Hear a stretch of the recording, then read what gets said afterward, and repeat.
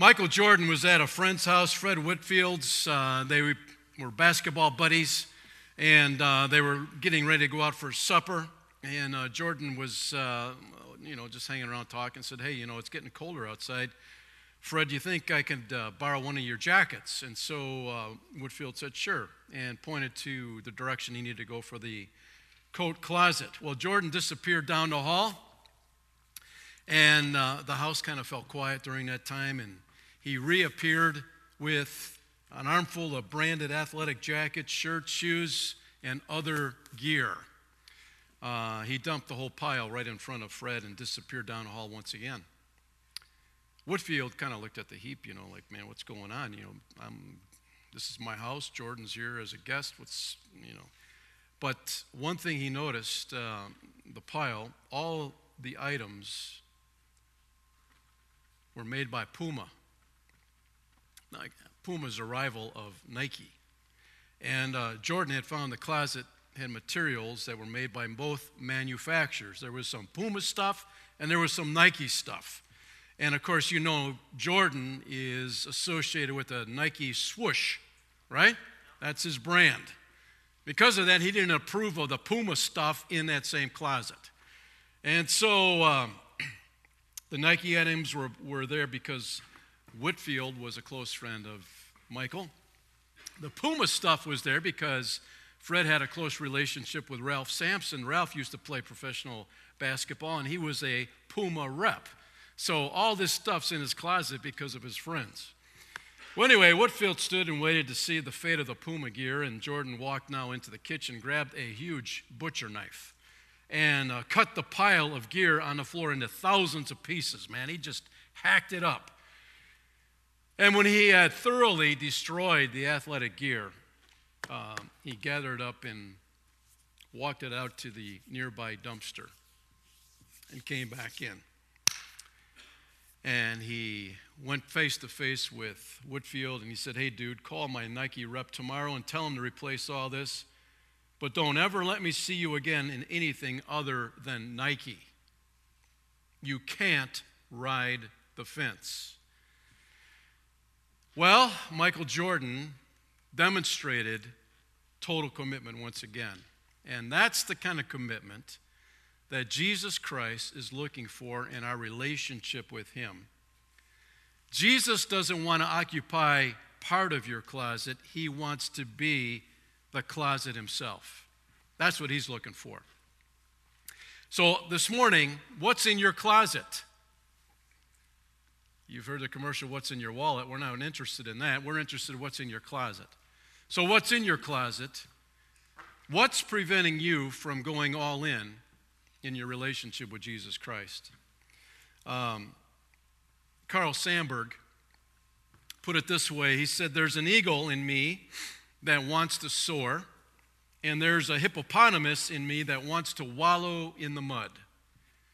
Much of the time, the hippopotamus seems to win." So, who's winning in your life? The hippo, the eagle.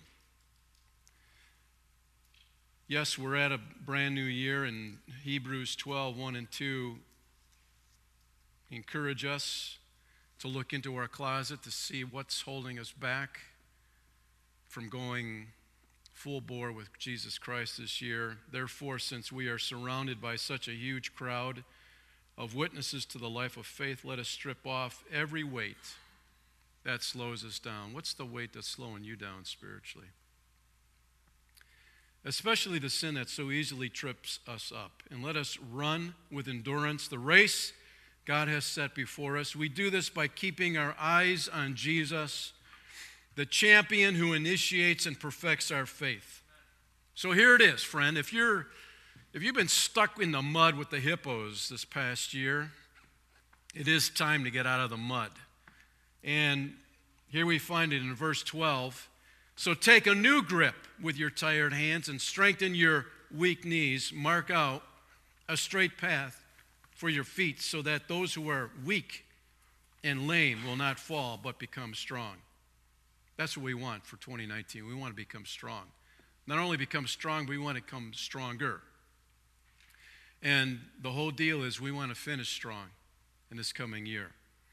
So on the back of your program, there's an outline, and this morning we're going to be looking at the Apostle Paul, what he has to say. He encourages us to pray and to tell, and the subtitle, Talking to God and to People. So the text is right in front of you. I'm reading from the New Living Translation. I love that. I bought a brand new Chuck Swindoll NLT Study Bible just a few weeks ago. I'm reading it. I'm marking it up for the new year. I think it's a good thing. Hey, if you need a fresh start, if you want do something different than you did before, go for it. So I encourage you to do whatever you need to do to get things rolling. And so Colossians chapter 4, starting at verse 2. Listen to what Paul has to say. Devote yourselves to prayer with an alert mind and a thankful heart. Pray for us, too, that God will give us many opportunities to speak about his mysterious plan concerning Christ. That is why I am here in chains. And pray that I will proclaim this message as clearly as I should, live wisely among those who are not believers, and make the most of every opportunity. Let your conversation be gracious and attractive so that you will have the right response. So, we're looking at Colossians, and Paul's writing to the church in Colossae. Never been there, but he's writing to the church because he wants to encourage them in a few areas. So before we jump in, let's talk to the Lord. Father, we thank you today for the opportunity we have to read your word and allow your word to speak back to us. That's the cool thing about the Bible. It talks. You talk. So help us to listen. A lot of distractions going on in our world, Lord, so help us to be focused this morning on you and you alone. And we thank you for it in Jesus' name. Amen. Paul never went to Colossae. He wanted to establish some personal relationships there, so he writes a letter. Part of the reason he's writing this letter is because there's some Bible teachers that have come into the church and they're not teaching the truth. In fact, they're undermining the credibility of Jesus Christ. And I want to tell you something, man. If you're ever in a situation where somebody's coming along and downplaying Jesus Christ and who he is, Jesus is the Son of God. He went to the cross, your Savior, to pay for your sin, debt, and mine. Jesus is the only way we can get to the Father. So, man, when somebody's coming along in your face and they're messing with you, saying Jesus Christ is not who he said he was, it's kind of like Satan, Lucifer, the serpent in the Garden of Eden, when he slithered along and talked to Eve and said, you know what, God didn't really say, undermining the credibility of God. So what happened was Epaphras, who started this church in Colossae, was a very good friend of Paul. Knew Paul was in Rome. Paul was under house arrest, and that's what he's talking about, these chains. He's under house arrest, and Epaphras comes to him and said, you know, the church in Colossae, man, they're struggling right now. There's a lot of stuff happening in that city. The church is discouraged. Not only that, but there's people that have come into the church, and they're telling God's people that Jesus is not who he said he was. Man, that Paul just went kind of like, whoo, man, his blood pressure spiked, you know? Because he was under house arrest, he couldn't get there, could he? No, he was stuck. So he was able to write a letter, and that's exactly what he did. And let's take a look at the map here.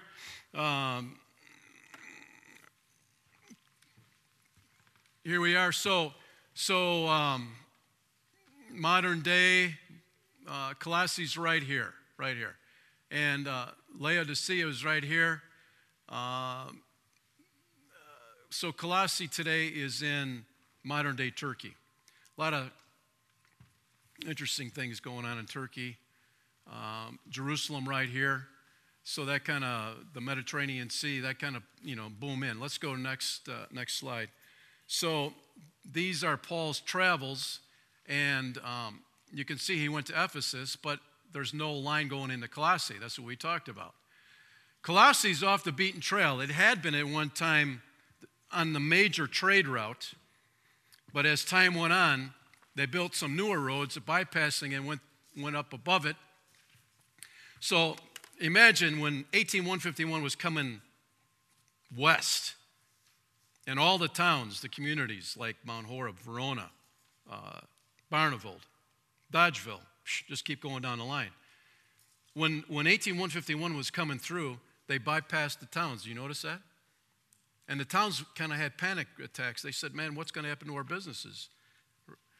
You know, because people aren't going to be driving through our towns. They're going to be going around our towns. So that's exactly what happened in Colossae. So their business industry kind of slowed down, and so the church was struggling. And with these false teachers, what else do we have up there? Boom, the next slide. Oh, never mind. Never mind. You could leave. Well, we'll come back to that guy. Okay. So that's where Colossae is. The president of Turkey today, by the way, is a strong Muslim, and there's a lot of bad things going on in that country. So, just a footnote: back in the day, when Paul wrote this in 60 A.D., Turkey was around. Once again, you need to realize that when you read God's word, it's true. These places are real. These aren't some cartoons or fantasies that people made up along the way. You could go to Turkey, you could go to Colossae today and realize this is exactly what was going on. So, hitting the pause button right off the top, what will prevent you from being deceived? The church in Colossae was being deceived, and it got Paul's attention. And so that's why he's writing this letter, to encourage the church, man, to get back to the real deal. Staying strong in your walk with Christ means you have to stay in God's word. When you read God's word, it will endorse the fact that Jesus is who he said he was, and he is. The red flag will go up in your brain immediately when somebody comes along and starts downplaying the credibility of Christ. That should be happening in your life. So, how does that happen? Well, first of all, if you don't have a Bible reading plan, I just want to encourage you to grab one. And I've started mine again for the new year. I'm reading through Genesis, the creation. I tell you what, it was so cool, once again, to read the creation story. And God said, and it was done. And God said it was good. It's over and over again, man. God made you. And he made you with purpose. So that's the great news. R.T. Kendall, who is a theologian who at one time had walked away from his faith, he writes about the battle raging that Satan has in preventing the people of God from reading their Bibles. And he says, the devil will work overtime to keep Christians from reading the Bible. Well, we know that. And he says, I'm grateful for two things in my life. First, my parents taught me to read my Bible daily. That's what they did. The thought of not reading at least a chapter a day in the Bible was out of the question.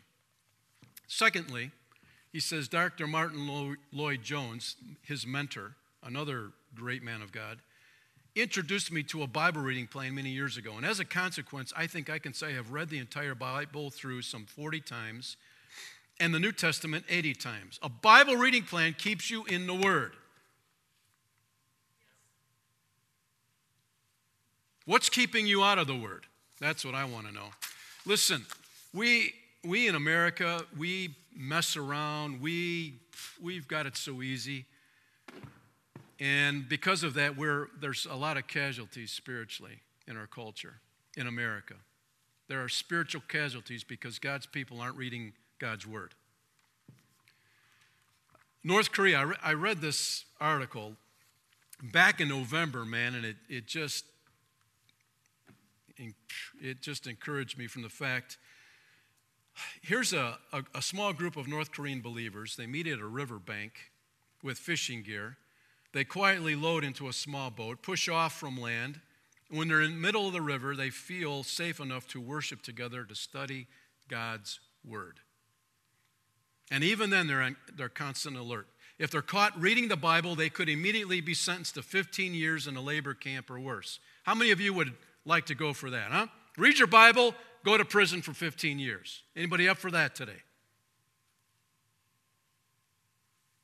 I don't see any hands up. What's the problem, man? Huh? What's the problem?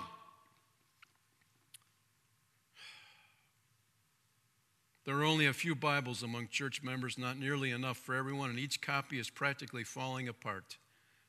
And after years of being carefully studied and then hidden over and over again, the bindings come loose, pages slip out. Many of the Bibles have water damage from these early morning meetings on the boat. Check this out, but they are still these Christians' prized possessions. Do you prize your Bible? They risk their lives for these Bibles. The believers clutch God's word to their chest, and many of the people who had not had one previously break down into tears. To them, a new Bible is the greatest gift they could receive. So how is it, friend? Oh, yeah, man, we're so busy in America, right? We're so busy. So anyway, when you read your Bible, this is Colossians 2:7, just a page in front of Colossians 4.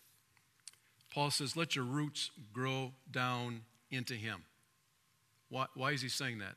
Because of the deception going on in the church. If your roots grow down into him and let your lives be built on him, then your faith will grow strong in the truth. In the truth you were taught, and you will overflow with thankfulness. Yeah. So how's it going?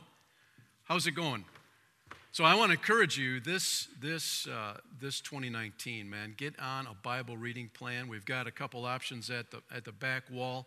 Grab one and find one that works for you and stay with it. If you miss a day, get back on it the next day. Boom. But be strong in 2019. So number one in your notes, Paul says, make prayer a habit. Bible reading needs to be a habit. Prayer needs to be a habit. Hey, some of you made resolutions. Throw those out right away. Just throw them out. Dump them, flush them, whatever you want to do. Resolutions don't work. It's proven, man. Like 85% of people who want, they start out with resolutions. By January 12th, they've dropped off, gone, boom. Resolutions don't work. You want to know what works? A habit. A habit. Habits work. And so instead of saying I'm going to do I'm going to start a habit of reading my Bible.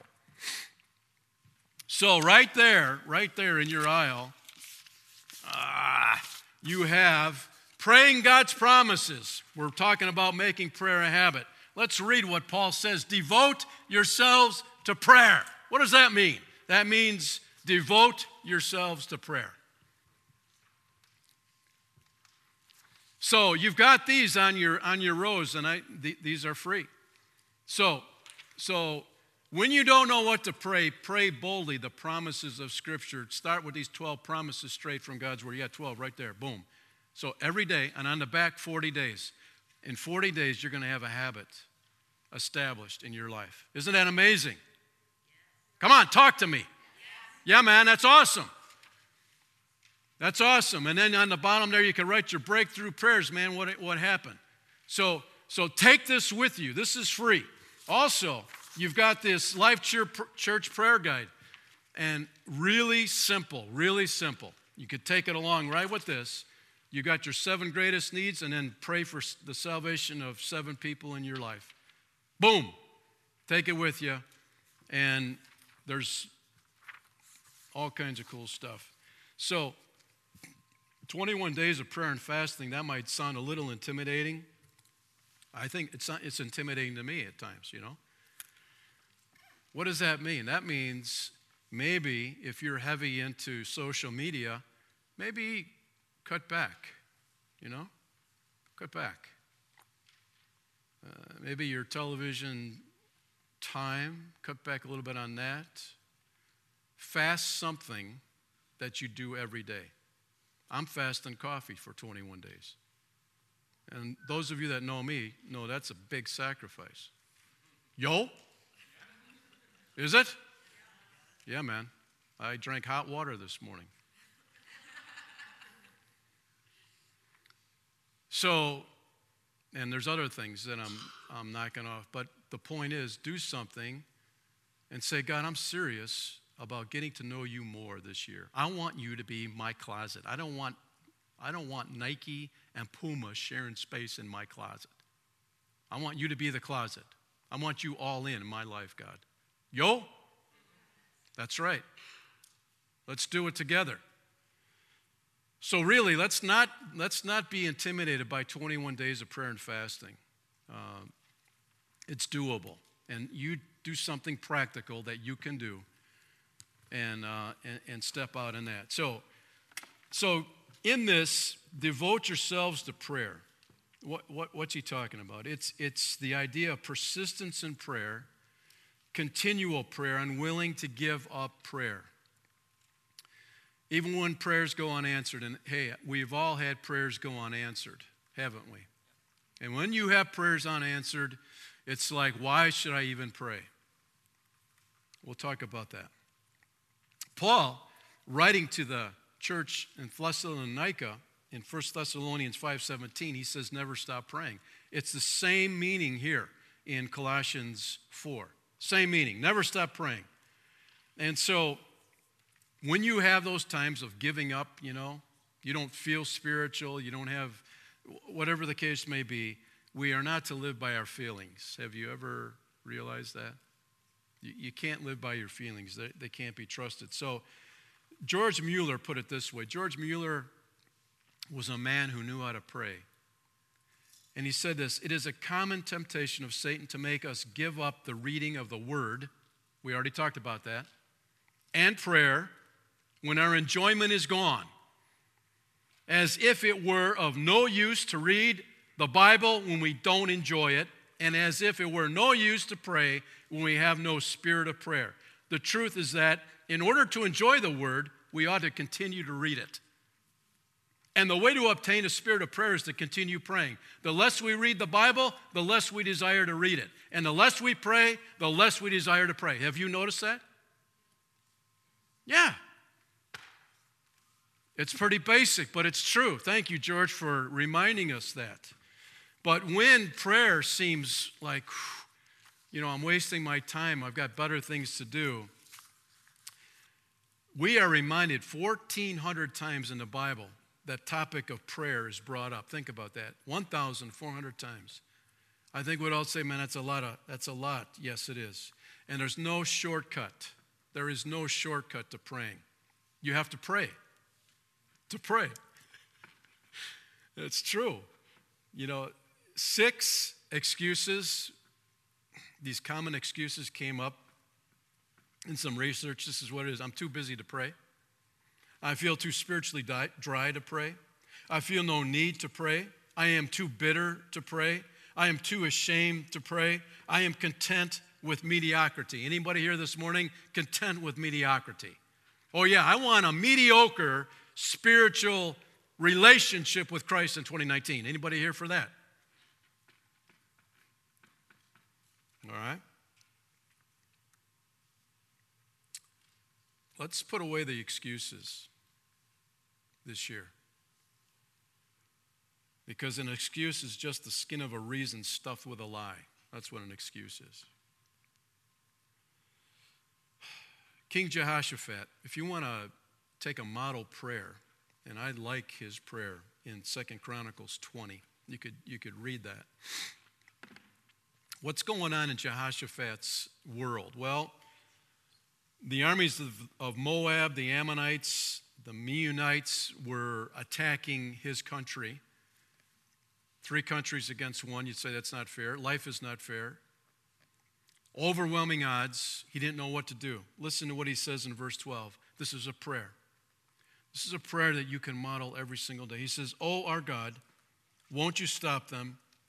We are powerless against this mighty army that is about to attack us. We don't know what to do, but we are looking to you for help." Can I tell you something? That is probably my most common prayer every single day. Lord, I don't know what to do, but I need your help. Do you ever feel like that? You don't know what to do? I can't tell you how many times I pray, Lord, give me wisdom in this situation. Give me wisdom in this situation. I don't know what to do.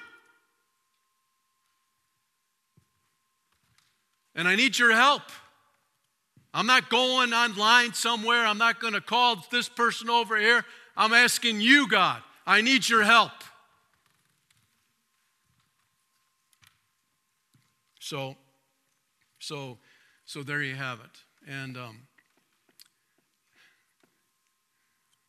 you know what's creepy? Anybody want to know what's creepy? What's creepy? I was waiting for that question.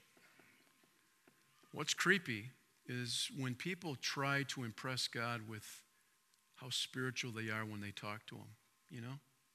Like, they try to impress God with this really deep spiritual lingo, you know? And God's just like, are you kidding me? We come as we are. God knows us. We don't have to impress him. He loves us. He loves us to the max. And in Matthew 6, 5 through 8, the Message, check this out. And when you come before God, don't turn that into a theatrical production either. All these people making a regular show out of their prayers, hoping for stardom. Do you think God sits in a box seat? Here's what I want you to do. Find a quiet, secluded place so you won't be tempted to role play before God. Just be there as simply and honestly as you can manage. The focus will shift from you to God, and you will begin to sense his grace. Oh, how true that is. Verse 7, the world is full of so-called prayer warriors who are prayer ignorant. They're full of formulas and programs and advice, peddling techniques for getting what you want from God. Don't fall for that nonsense. This is your Father you are dealing with, and he knows better than you what you need. With a God like this loving you, you can pray very simply. Don't you like that? We can pray simply. We come before God. He knows what we're going through. He knows what we're feeling. I don't feel spiritual, God. God knows that. Is God gone anywhere? No. He's moved in. He's not going anywhere. So, Jesus taught us to pray, and before he taught his disciples to pray in Matthew 6, verse 7, he says, when you pray, don't babble on and on as Gentiles do. They think their prayers are answered merely by repeating their words again and again. You know, the same thing over and over. Same thing every day, you know, boom. Same thing.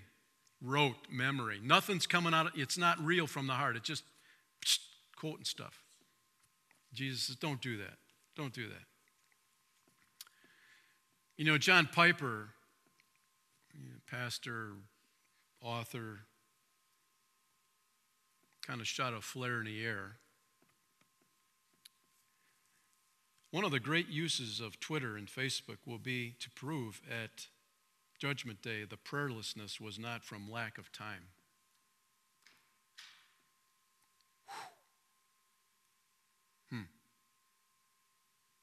Okay, something to think about. So let's put some meat on this, what Paul's writing, make prayer a habit, devote yourselves to prayer. What does that look like? Devote means to grab hold of something and not let go. To grab hold of something and not let go. It happens when teams play tug of war. You saw that on the screen. Tug of war. You ever play tug of war? Huh? One team grabs one end of the rope, the other team grabs the other end of the rope, somebody yells, go, boom! And the competition's on. And people on the sidelines are singing, don't give up, don't give up. You know, you hang on for dear life. Because if you get dragged in the middle, they usually have a big mud puddle in the middle. Are these guys on vacation? No, man. You can see they are digging in and they're not letting go, right? That's the image you want to put in your head when you read this verse, devote yourselves to prayer. You're going to pray and you're not going to let go. You're grabbing that rope and you're digging in. You're going to finish strong. So, devoting yourself to prayer, that's, Paul is saying keep at it. He's saying keep at it. Why? Because you've got some teachers coming in, sneaking in, teaching you stuff that is not the truth. And you need to pray.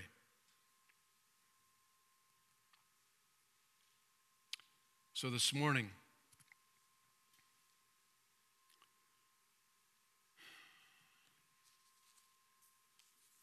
as we look at this year, I really don't know how you would rate 2018 spiritually for you. But I would hope that when we grow in our walk with Christ, whatever we'd rate it for 2018, we'd try and put it up a notch for 2019, right? Mediocrity is staying the same. There's nothing happening. So you have to be intentional in this relationship with Christ. God loves you. He loves you to the max. He's not going to love you more by you praying more. He's not going to love you more by you reading your Bible more. But I will tell you this, you will love God more by praying more and reading the Bible more. Because he loves you to the max. He can't love you anymore. You can't earn his love by going on this 20-way day of prayer and fasting. You can't earn it. You can't buy it. It's simply saying, Lord, here I am. And I've been negligent, you know. I've let life beat me up. I've let, you know, hey, my unanswered prayers put me on cruise control. Whatever the case. But Lord, I'm going to be intentional in 2019 to establish a habit of spending time with you. Yeah. You're not going to impress God, but you will become stronger in your walk with Christ. So, Father, this morning we thank you.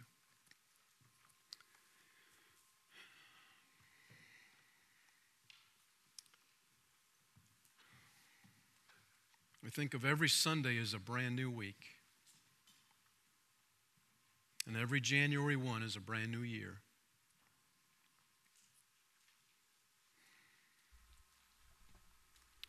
And Lord, we're standing in the front of a year.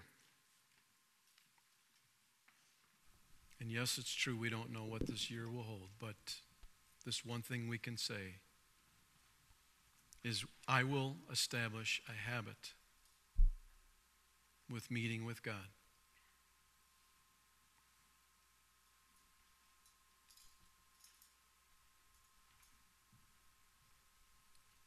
Lord, you don't want to share space in our lives. You want to fill the space in our lives. If we've allowed things to Nike and Puma and everything else that wants to take space in our lives, Lord,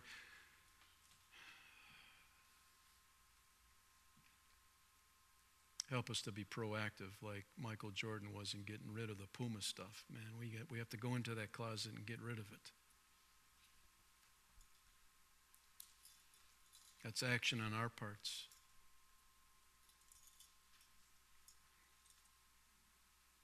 And so today, Lord, in a very humble way we come before you. Not arrogant, not proud, but saying, Lord, we need you. As King Jehoshaphat said, Lord, I don't know what to do, and I'm asking for your help.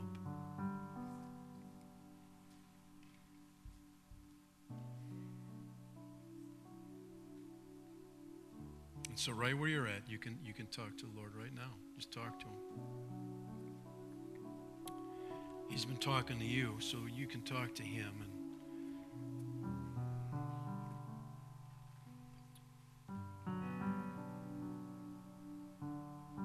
yes, Lord.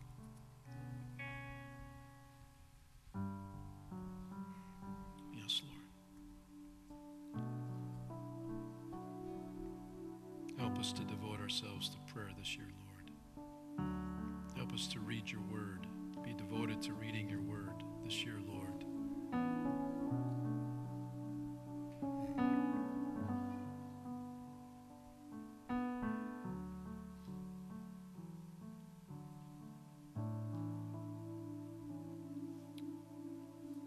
Jesus, that name that's above every name.